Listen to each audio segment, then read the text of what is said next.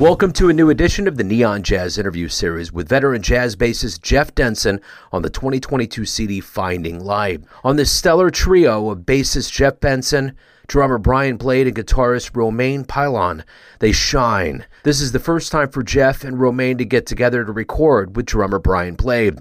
Captured in the studio on the 2019 Ridgeway Records album Between Two Worlds, the trio's debut introduced an uncommon communication that seemed destined for further adventures. Even after 2 years of pandemic angst, it hasn't been able to dim their brilliant chemistry together.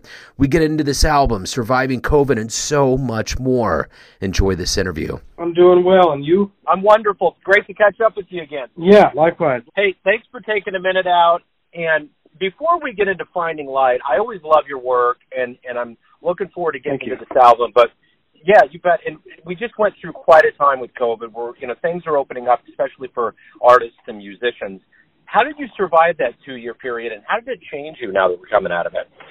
When it first hit, it was completely surreal, and I like probably many people, I didn't think that it was gonna last, and I didn't think it would take that long. And I thought, well, okay, I'm in my house. That's kind of cool in a weird way. Like, I'm gonna practice, and I practiced a lot. I really was like, I was practicing kind of like a maniac. And I was teaching on Zoom. So, I would teach on Zoom, hang up the call, and run back over to my bass, which is, 6-7 feet away from my computer. And I just practiced like crazy. And that went on for about a year. And then when it's like the news just kept getting terrifying, it just didn't seem to be going away. And then I hit a wall. I got pretty depressed, and my whole adult life has been playing my instrument for people, playing in front of an audience, teaching in front of an audience, touring Europe and playing for packed halls and clubs, playing from all size rooms, from coffee shops to theaters, right, and festivals. And this was a year or so of not playing for anyone. It finally really got to me, and I felt pretty discouraged and questioning what am I, what am I if I'm not playing music? And I had a hard time then. It's like my practice routine crumbled, and it's like that. Like I said, the first year I practiced like a maniac, and then all of a sudden I was depressed. And what I did to get myself out of it was I started playing random thing. I picked up my electric bass, and I would play along with random recordings of things I loved from my childhood, all kinds of different music, rock music and reggae and blues and funk, and I have one of these devices. I'm not going to say its name because then it'll start speaking to me in my room, in my studio here, where I would say, hey, play James Brown, and then it would start, and I would say, okay, well, here's a game, it would start the music, and I would try to learn it as fast as humanly possible. I would just try to immediately play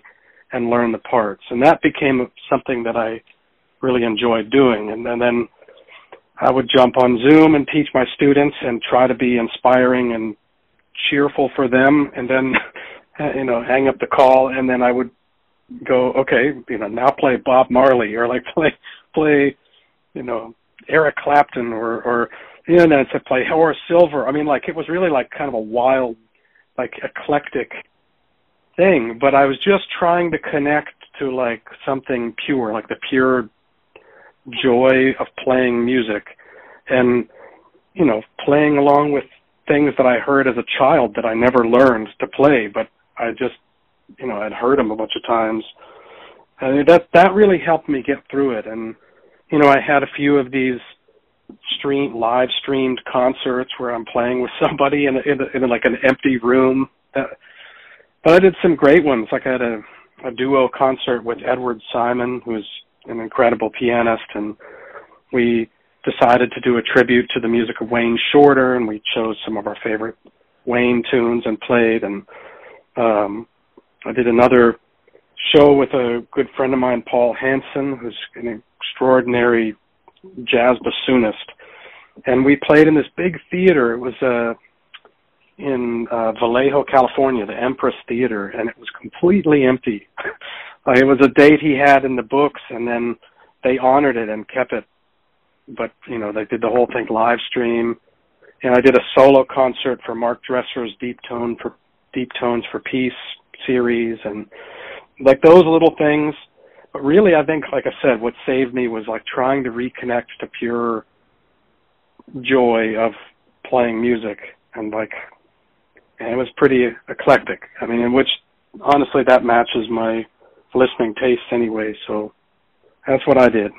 Talk to me a little bit about this brand new album. Was this something that happened over the pandemic or before, after? How did this album happen? The last tour I did with the guys before this new album with Roman and Brian was a great tour. We did like from San Diego, LA, Santa Cruz, then we flew to Tulsa, Oklahoma, and Oklahoma City, and then Portland, Oregon, Seattle, and then capped it off in Berkeley on February 11th, 2020. And like, you know, from the time, that was the second tour like that we did, and the music had just kept growing every night we played from the first album, Between Two Worlds. And we were so excited. Okay, it's like, I need to book, you know, let's do the East Coast. So that was supposed to be next. And then literally 1 month later, COVID hit. And so, you know, we're waiting, what are we going to do? And we started talking about, well, let's start thinking about new music. Let's do a new album. Like, you know, we're trapped at home. Let's write some music. So the first piece I wrote for the album is the one on there, A Moment in Time. And that I wrote kind of at the beginning of the pandemic. And so that's really capturing that feeling that I was talking about before, like it got really dark, like when it was like, this is really bizarre and surreal, and I'm standing at home in my home studio looking out the window and like practicing. So, and then I'd go, you know, at the end of the night, I'd go downstairs and turn on the news and be like, what the hell is going on? You know, what are they talking about? And so that piece really captures this surreal feeling of like, not, you know, confusion and maybe disbelief, but also thinking that there's light at the end of the tunnel, and then this will definitely pass. That's what that piece is all about. And then something interesting, you know, Roman and I, just like the last album, we split up the writing duties, and we got started writing, and then we called each other and said, okay, you know, what are you writing? What are you doing? And I told him, well, I'm writing this different music. I start describing the tunes, and then I tell him about this. I think it's which track is it? Maybe the second track on the album. It's the title track, Finding Light. And I tell him about the tune. Well, it turns out that we were both writing music with the same thing in mind without ever talking to each other about it. And that was like, we were trying to write kind of joyous music, you know, write something that was positive and we find happiness in a dark time. You know, we're looking to like look out of the tunnel and find light. And that's why that title is that, Finding Light. It's really just kind of find that joy that we have when we play together and find it in the music. Also funny, I wrote a tune on there called Daily Jubilee of Dancing Herbie D. And that's dedicated to my dog. He's like, you know, he's like my best friend, and he's a funny little guy. And so I wrote this tune for him. Well, funny enough, it turns out that Roman at the same time wrote a song for his dog too, and that's Cookie. So it's called This Way Cookie. And he said that he titled it that because every time he takes his dog outside to go for a walk, it's like it never wants to go the direction he wants to go. It's like, and it always like forces its own agenda. So the dog walks Roman is really what that song is about. That's awesome. So, with all this woe and everything that you went through and we all collectively went through with COVID, it has to feel real good now to have an album out, to see the other side of this, live shows. What is this overall feeling like for you? Oh, yeah, I mean, it's great. It was, I mean, even, so, after we started writing the music, we started planning recording dates, and then we planned the first recording date, and then COVID kept going, and we had to cancel the session.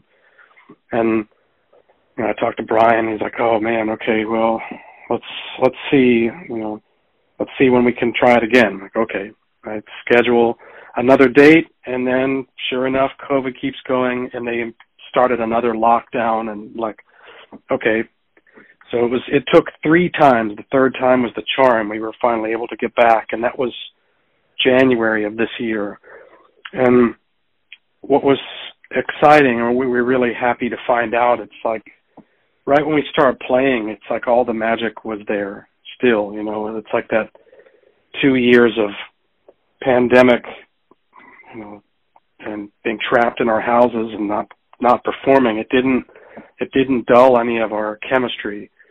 And we played these tunes, and they felt great, and it felt joyous. And so that's the first part of the thing. It's like to feel that joy again was amazing. And now that things have opened up, I mean, I had an extraordinary year, honestly. Like, I played with so many amazing musicians. I played concerts with Joe Lovano, Chris Potter, Rachel Z and Omar Hakim, Billy Childs and Kendrick Scott. Who am I forgetting? I mean, just amazing concerts. I just got home. It was like 4 days ago or something from the first CD release tour with Roman. We were in 4 countries. I was in 4 countries: Finland, Spain, Belgium, and France. And it was with Roman, with that music, it was the last 3: Spain, Belgium, France. And the Finland dates were with my other trio where I sing and play. But, wow. It's like, it's wonderful to like remember, like, oh, this is what I am. This is what I do. I travel and I perform and work with these like amazing musicians. Like, this is what it's all about. This is what I've always spent my whole life working towards. So it's great to be back at that again. It doesn't get better than that. So I'm happy. Yeah. Yeah. What's the audience feel like? Obviously there was a big time there was a long time where, the fans couldn't go out. Does it feel different? What does it feel like for you? Man, honestly, like in this tour I just got back from, it felt like the old days. It didn't really feel different to me. Like, it didn't feel like, oh my God, I'm in this pandemic world, or like post-pandemic world. It didn't really feel like any of that. Like, the concerts felt thrilling, and the audiences were warm, and I chatted with people after the shows, and it's surprising. It did feel pretty normal, and I think it probably even felt more normal than it does at home in the Bay Area. Like, in the Bay, like most of the time, the audiences are fully masked, and I don't dislike that. I like being cautious. Like, I'm happy about that. But in Europe, it's kind of like, wow, it's normal. It feels like normal life. So I don't know if I'm rambling on too much, but no. It felt like, it felt normal. Yeah, and that's the way it should be. I know on my end of things here in Kansas City, things are picking up, and it really feels good. I'm curious, let's get to the good business here. Where's the best place for everybody to pick up Finding Light, stream it, learn more about you, what you're obviously touring with so many people and doing so many things. 2022 is closing, but 2023 is on the horizon. Give me kind of a portal into the way everybody can either get the album or find out about your itinerary. Well, the best way to find out about what I'm up to is check my website. That's my name, jeffdenson.com, and my social media pages, which are both Facebook and Instagram, Jeff Denson Music. It'd be great to follow me on Instagram. I'm always keeping up with that, putting my dates and tour dates and photos from the tours on those sites. Yeah, so those are the ways to keep up with me. Cool. Jeff, man, it's always great to catch up with you. You always have so many amazing things going on. It's great that I know from my end to be able to talk to musicians that are actually out doing things and out of the house and living lives. So thank you for opening up about that and taking some time out today. I appreciate it. Thanks, Joe. Thanks for listening and tuning in to another Neon Jazz interview, where we give you a bit of insight into the finest cats in L.A., New York, Kansas City, and spots all over the world, giving fans all that jazz. Thanks to Jeff. He's a regular on the show, a good friend, for his time, music, and honesty. If you want to hear more interviews, go to Famous Interviews with Joe Domino in the iTunes Store. Visit neonjazz at youtube.com. And for everything Neon Jazz, visit theneonjazz.blogspot.com. Until next time, enjoy the jazz, my friends.